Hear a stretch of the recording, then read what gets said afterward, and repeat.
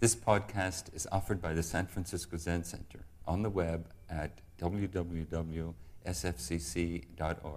Our public programs are made possible by donations from people like you. Good morning, everyone. Thank you for coming to the talk this morning.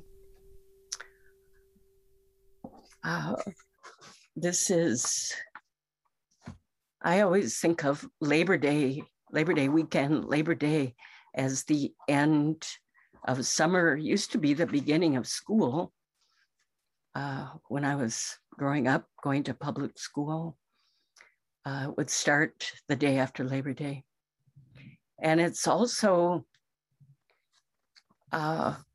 some other holidays that come around this time. The Jewish New Year starts, I think, at sundown on the 6th. And the Mid-Autumn ceremony, the Moon Cake or Moon Festival, celebrated in China and maybe other Asian countries, is coming up. So it's the feeling of the turning of the season, the turning of the year. And I wish you all the best of health and well-being, and wish for you to take good care of yourselves and everyone who lives with you and speaks with you in the 10 directions. I wanted to talk today about a few things that I've been turning and studying, and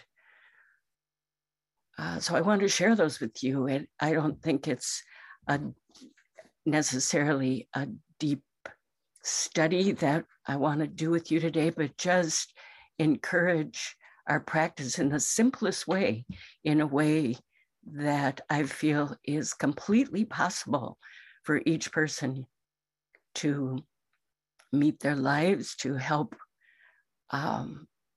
respond to the times that we're in a skillful way.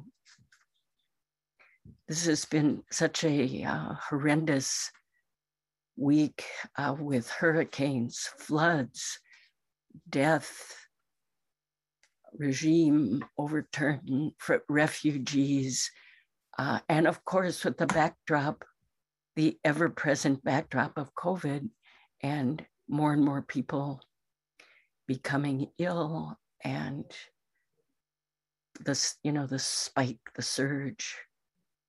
So how do we practice?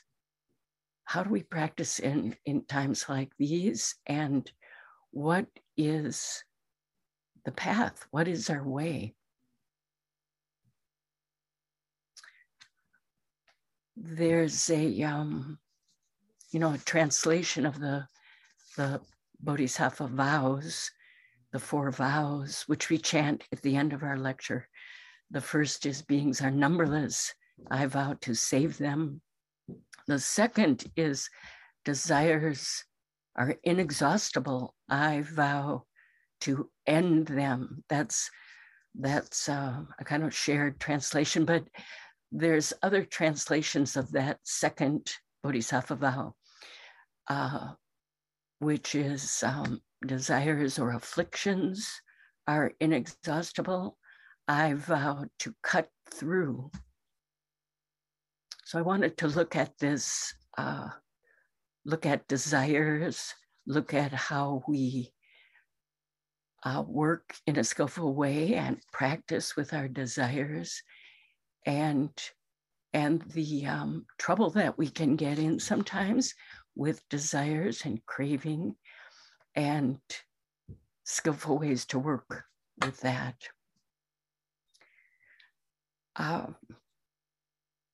There's a Buddha, in his past life, Shakyamuni Buddha was different bodhisattvas, different Buddhas, and one of the Buddhas he was in a past life was Vaishajaraja, which translates as medicine king. Buddha. And Vaishataraja, the medicine Buddha, some of you may be familiar with the iconography of this Buddha's.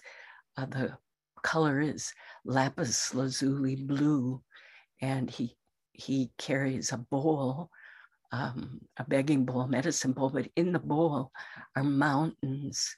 You know, the whole world is held in that bowl. And Medicine Buddha made, Medicine King Buddha made all these vows. And one of the vows is this, the third vow. I vow that I shall grant by means of boundless wisdom all beings with the inexhaustible things that they require, and relieving them from all pains and guilt resulting from materialistic desires. Although clothing, food, accommodation, and transport are essentials, it should be utilized wisely as well. Besides self-consumption, the remaining should be generously shared with the community so that all could live harmoniously together. So this is one of Medicine King's vows, that he would grant all the things that we need. And we do need things. We need, as you know, thinking of the refugees, I received a notice of how to help the Afghan refugees coming into the Bay Area. And you go to actually Amazon, which wasn't that happy about it. And they're listing all the things you can order that get sent to them: shampoo, diapers, toothpaste, deodorant, stuff we require, materialistic things. We require things for our health and safety and well-being: food, clothing, shelter, medicine. So the Medicine King Buddha grants these things, everything we require, relieving us of the pain of guilt. You know, I have and you don't have, because that we can feel that. I'm so privileged. I have all these things, and these people have nothing but fear and distress. And however, Medicine King Buddha says, after you utilize what you need wisely for your self-consumption, it says, then the remaining should be generously shared with the community so that all may live harmoniously. So there is a place for desires, and it's really an extreme that sometimes people get some idea about, that they cut off, that they end desires. I think what can happen sometimes is this vow to end desires becomes a desire in and of itself, which is very strong, and this kind of endless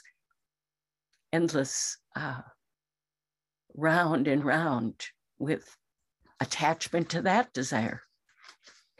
So this translation of desires or afflictions are inexhaustible. I vow to cut through. How do we cut through? And part of it is this generosity, practice of generously sharing with the community the material things that we have, and also to understand how desires work and the endless quality of desires work in our body mind.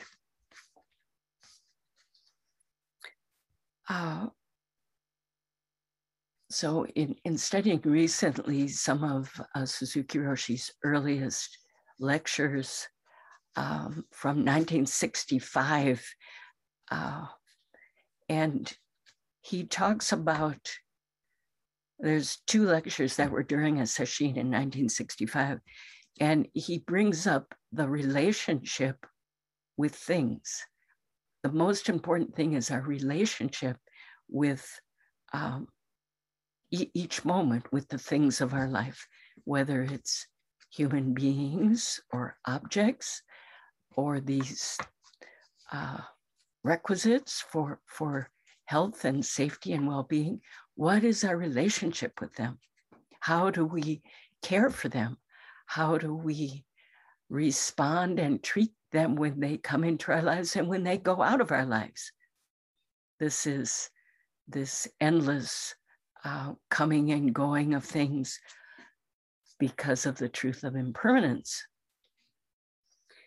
So one of the things that Suzuki Roshi mentions about the relationship to things is, and he quotes, he doesn't quote verbatim, but he references Dogen's instructions to the head cook, where Dogen says the head cook handles the utensils, the ladles, the spoons, the wooden stirring sticks, pots and pans, the fire. You handle those as if they were your own eyesight. Your relationship with these things is very intimate.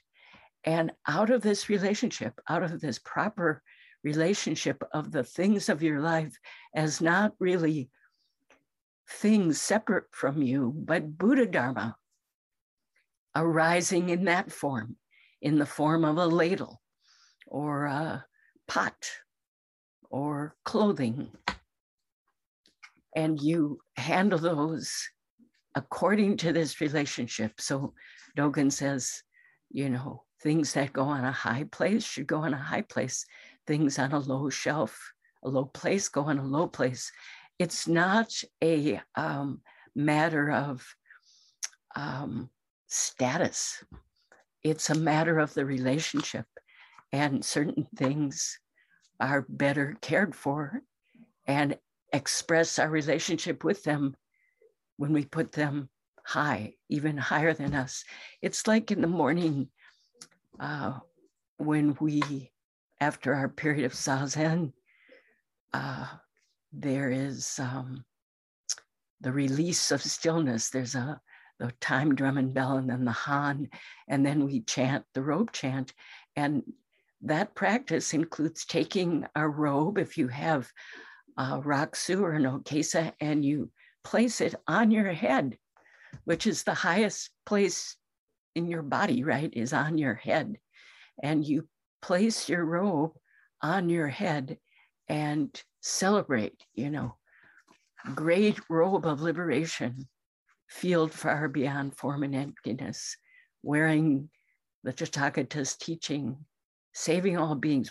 This is not just a one-time thing when one receives their robe, and many of you I know have received Buddha's precepts and the clothing of Buddha's precepts, which is Buddha's robe. So we place it high on top of our head. And when we put it away, it goes on a high shelf or on our altar. We don't, put it on the floor or something. So Suzuki Roshi, a little further in this talk, brings up something which I think maybe was a little puzzling to him. I just listened to the talk because I wanted to hear the audio. I studied the transcript, but I wanted to hear the audio at this point in the talk because he says,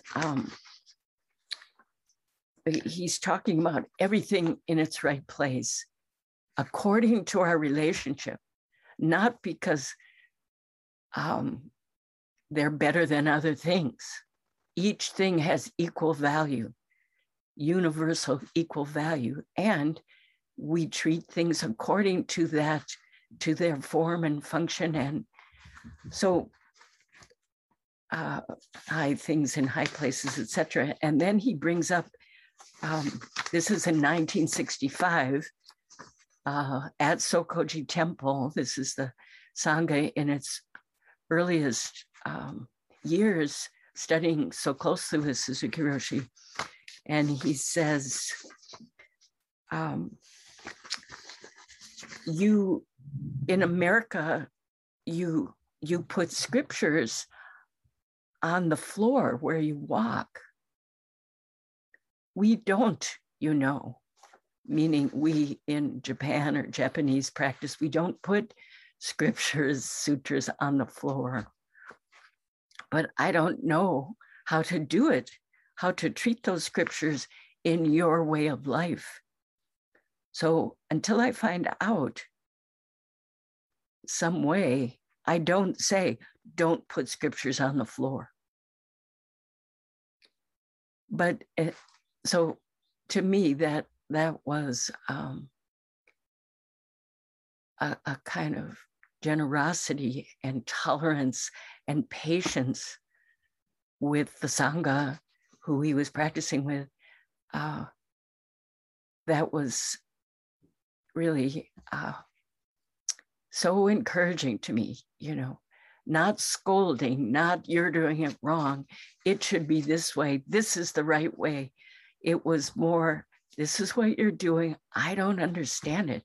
That's not the way I practice. However, until I find out your way, I'm not going to say, don't put them on the floor. And then he goes on and says, but this is not supposed to be treated as rubbish, you know. And I didn't know, I wanted to hear his words, how he said that. And it wasn't like raising his voice or like, you're treating the scriptures like rubbish. It wasn't like that. You can listen to it, the talk, if you want to. It was just kind of, the scriptures are not treated in the same way as sweepings from the floor or rubbish that we would throw in the garbage or recycling or whatever. This is not rubbish, he said. Scripture should be put on table or on the altar or in your hand. And then he says, those small things are very important. These small things are very important. And, you know, when I started the talk, I said, these are ways we can practice that are flowing from our understanding of our true nature and our relationships and interrelationships with all things, all beings, the great earth. The small things express this and matter. How we greet one another, how we bow in passing or say good morning to one another, listen to one another, take care of all the objects of our life, especially each other. And these things, you know, the more we take care of the details and small things of our life, the more we understand taking care of each other. And vice versa, taking good care of each other. Maybe we start with taking care of somebody who's very, very important to us, like a loved one or a teacher. And out of that, we realize, oh, this is how we take care of every aspect of our life. And this is endless practice. So this kind of practice, taking care of each thing in this way, appeases. This is from the next Sesshin lecture. This appeases our innermost desire. What will appease your suffering, your agitation, your irritation, and how can you appease it? So this caring for things in this way touches something that we want, that we need to touch. And this is possible. Now, you might say, well, that's where desire, that's all about desires, to appease ourselves. And I want to turn this a little bit with you.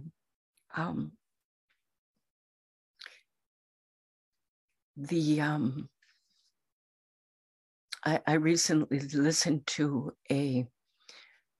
I was going to say a lecture, but it wasn't a lecture. It was an interview on Terry Gross, Fresh Air, with the psychiatrist Anna Lembke. Some of you may have heard it. And she was talking about her new book called Dopamine Nation. And I found it so useful in our understanding of desires are inexhaustible. I vow to end them, or afflictions are inexhaustible. I vow to cut through. How do we cut through? Because this psychiatrist, Anna Lembke, was teaching that and describing that and this is neuroscience from the last 75 years or so, has found that the pleasure and pain centers are in the same place in the brain. She works with addiction, basically, and has many clients who are addicted to many substances. She was saying addiction is a spectrum disease, and you know, from drugs of all kind down to, addictions to our cell phones, et cetera, gambling.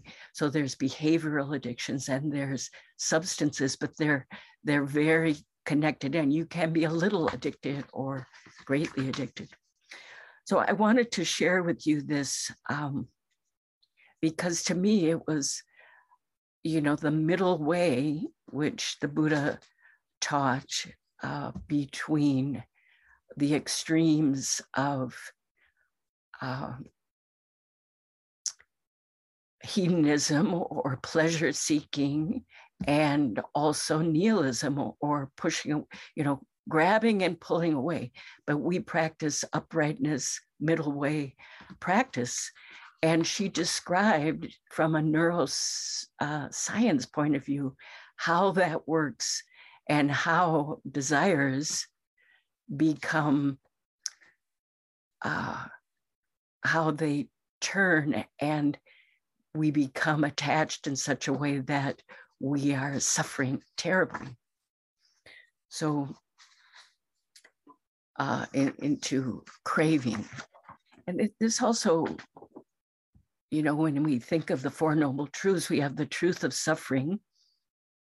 We have the origin of suffering. What is the origin of suffering in the Four Noble Truths? It's craving. It doesn't say just desires, because we have to have desires in order to live, but this craving, which is different than desires. And the third is the cessation of that, of the Noble Truths. The third and the fourth is the path to the cessation, which is the Eightfold Path. So Buddhism to me is, these basic teachings of middle way, Four Noble Truths. I felt this interview was really helpful in illuminating something for me, which I wanted to share with you. So she described this pleasure, pain that is in the same place in the brain. And of course, we have to have pleasure. We're when we eat and make love and are with family members and love, our pets, etc. There's pleasurable feelings that arise, and these are built in. Otherwise, we may not go after food when we need food, or etc. Now, and this book is called Dopamine Nation. So the reward system of dopamine gets activated. And so she described it as a teeter-totter, which I thought was a very useful image. When we have pleasure, the pleasure side, pleasure and pain are like a teeter-totter. The pleasure side goes up and the pain side goes down. But after a while, when the body wants homeostasis and the pleasure pain needs to be evened out, so the pleasure is high and the pain, she called them pain gremlins, which was a useful image, jump on the teeter-totter to make it go down and come back into evenness. And they stay on the teeter-totter. So if there's going to be pleasure, there is going to be pain, which may be very not even noticed as pain. She was describing eating a piece of chocolate, and then after the piece of chocolate is done, feeling like you maybe want another piece, or feeling maybe unsatisfied, or this pleasure stimulus is over and maybe you're feeling restless, or kind of longing to have another piece. This is part of what's going to go on in our body mind. And so it increases the sense of pain, which may not even be noticed as pain, but just noticed as wanting some more, feeling kind of irritated or something. So then you can see how so then we're feeling irritated and unhappy and restless. And so then we do the pleasurable activity again. And then the gremlins, they jump on the teeter-totter more, and then they don't go away. They stay there until, and this is the picture of addiction, in order to just feel, normal, regular, not even pleasure, one needs the substance, etc. So it was this picture of desires are inexhaustible, and how we can get on this a loop, in which the pain and irritation, and she named all these things: insomnia, dysphoria, meaning just a feeling of unease, and that we want the pleasurable experience or the substance or the activity again in order to just not feel that, and pleasure doesn't even come in, etc. So this is this becoming craving for these activities. So one of the quotable quotes from her was, hedonism, or the pursuit of pleasure, leads to ultimately to anhedonia. Anhedonia is lack of joy. So the total opposite of what we may have wished: some pleasure, relief of suffering, relief of discomforts of all kinds, mentally, physically, emotionally, leads to lack of joy in our life.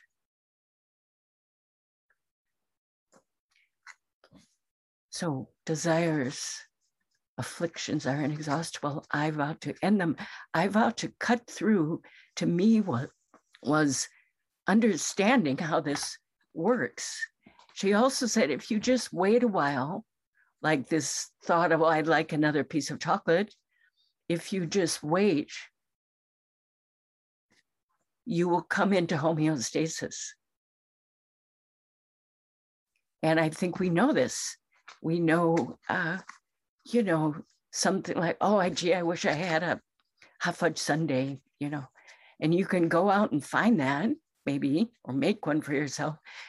However, I've noticed if I can watch that thought arise as a desire, as a wish, as a craving, and also not acting, just practicing with that arising and letting it go, and it will eventually go.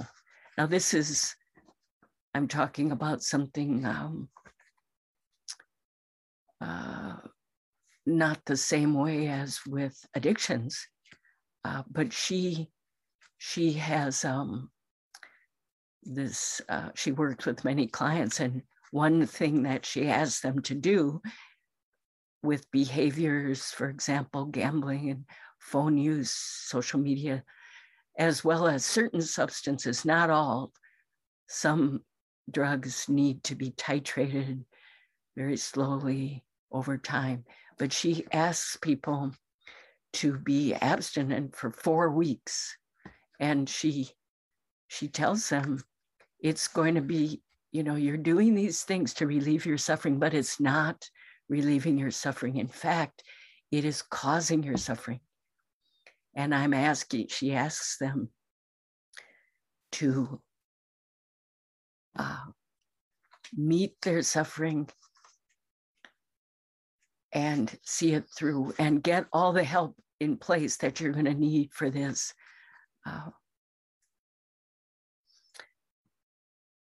To come back into homeostasis, etc.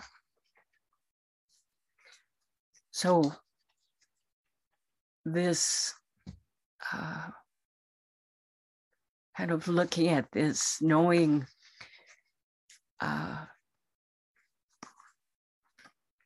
the range of activities, especially during COVID, I think for some people, how do we take good care of ourselves? How do we be in relationship to the things of our world that come into our lives? What is the proper relationship, including the desires that we have that are necessary? And, one of the most important desires that we have is our wish to wake up, our way-seeking mind, or our beginner's mind, Sho Shin. That's Suzuki Roshi's translation of the character Sho Shin, which, like if you look it up in the Dictionary of Characters, it means the initial resolve or mind of the novice or the new person. This initial wanting to wake up, wanting to relieve suffering for ourselves and others. This is innermost desire, innermost request. This is necessary. This is, Suzuki Roshi calls it, miraculous. This wish we have, this way-seeking mind, this beginner's mind. We want this. We want to support this desire. We're not trying to end it. And, we can also get confused and turn that desire into wanting stuff, wanting like spiritual materialism, wanting, Suzuki Roshi uses, as we know many, many times, gaining idea, wanting and being attached to a certain kind of pleasure, maybe. That will be very confusing. Because this gaining idea, wanting something for ourselves in this way, rather than the wish to wake up for the benefit of all beings, this innermost desire, this beginner's mind that makes this resolve. But if we want something for and are attached to our own pleasure, which we equate with relieving of suffering, that kind of gaining idea is not based on the way we actually exist. That's more based on the delusion of separate self, and we want this for ourselves. So yes, there's desires and innermost requests that motivate us, that is part of our intention, that we want to cultivate and care for, and knowing that we can get caught in, sitting in order to not feel our pain, not feeling suffering, using it in a way to get away from, escape from, rather than understanding how our true nature arises in the form of suffering and pain, that we can realize the way it functions.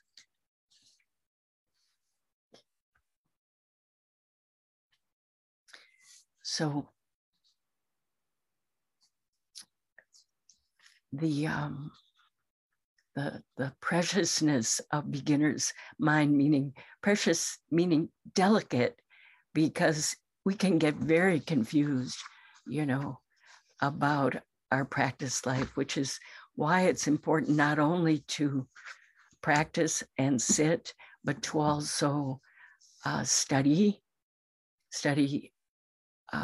sutra and Dharma talks, and study with others, ask questions. So that there's, sometimes we say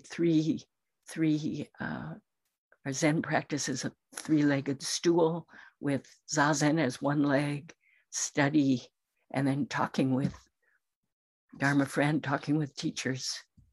And some people sit a lot and never talk with anybody and never study. And other people might study a lot and know a lot about Buddhism and yet never sit. Or maybe they ask lots of questions but don't sit, don't have a practice themselves. And some people talk a lot to teachers but never study, etc. So how to have those evened out so your three-legged stool is nice and even. And that can help us when we get confused and get caught about what is our Zen practice.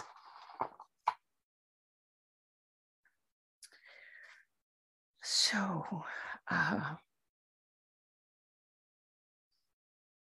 the other day I was out and about doing some errands, and there was somebody I've known for many, many years, maybe 40 years, who is not friendly to me for various reasons.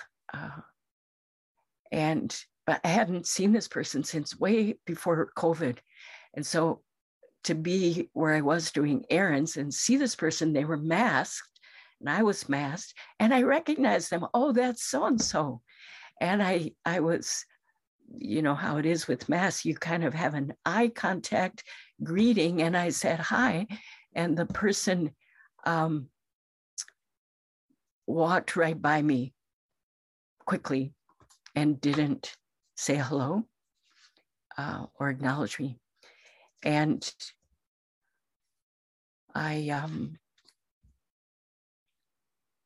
I experienced the knowing that this person is angry with me, and I think I've probably been upset with this person as well. Somehow, after all this time and COVID, and that's so much suffering in the world, to meet a living being that I've known for 40 years and be actually happy to see them. And then this just walk right by I experienced, I think, a kind of pain in my heart of, I understood that this is going on, the grudge, or not grudge, what is it? Chip, whatever it is, this is continuing. But I realized I'd kind of let it go. I'm done with this, you know, and it was just two masked bandits, you know, meeting each other in a store. So this thing I said in the beginning, that the small things matter, you know, it also reminded me recently, the children's verse, sticks and stones will break my bones, but names will never hurt me. And the person who said this, I can't remember if it was at a Dharma talk or not, they said, that's not true. It will break your heart, you know, names will hurt.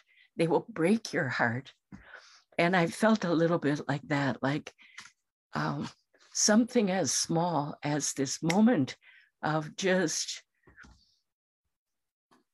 that action, that taking the opportunity to once more, because this has happened before, give me a hit, you know, in this way. So realizing how we do affect each other, we do break each other's hearts. It does matter. As I said before, saying hello, greeting each other, bowing to one another in whatever form that bow takes. Maybe it's just, hi, how are you doing? With not necessarily a formal bow that you would do in a practice place. You know, carefully writing our emails with respect and gratitude and giving each other the benefit of the doubt. These are ways, you know, that we can take care of each other and take care of, you know, each other as Buddha Dharma that's arisen, that's appeared and manifested as this difficult situation, as this misunderstanding. And this isn't to sweep things under the rug or not acknowledge our differences or our disagreements, our seeing things in different ways. How do we do that, though? That's based on our true nature, that we don't even share it, that we are.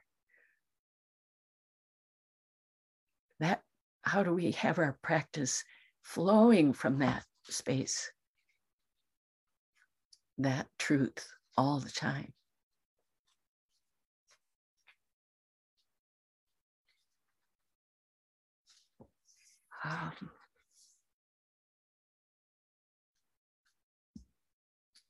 So thank you very much for your attention. And often at the end of a talk later on in the day, I say to myself, oh, I forgot to say something. I think what I'd like to do is end this with a summer poem that I learned by heart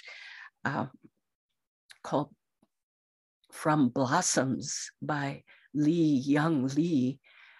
And it's a poem that holds the summer and our lives in.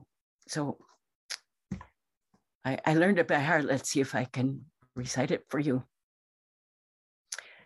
From blossoms comes this brown bag of peaches I bought from the boy at the bend of the road when I turned towards signs painted peaches. From laden boughs, from hands, from sweet fellowship in the bins comes nectar at the roadside, succulent peaches we devour, dusty skin and all. Comes the dust of summer, dust we eat. Oh, to take what we love inside, to carry within us an orchard, to eat not only the skin, but the shade, not only the sugar, but the days, to hold the fruit in our hand, adore it, then bite into round jubilance of peach. There are days we live where death is nowhere in the background. From joy to joy to joy, from wing to wing, from blossoms to impossible blossoms, to sweet, impossible blossoms. Thank you for listening to this podcast offered by the San Francisco Zen Center. Our Dharma talks are offered at no cost, and this is made possible by the donations we receive. Your financial support helps us to continue to offer the Dharma. For more information, visit sfzc.org and click Giving. May we fully enjoy the Dharma.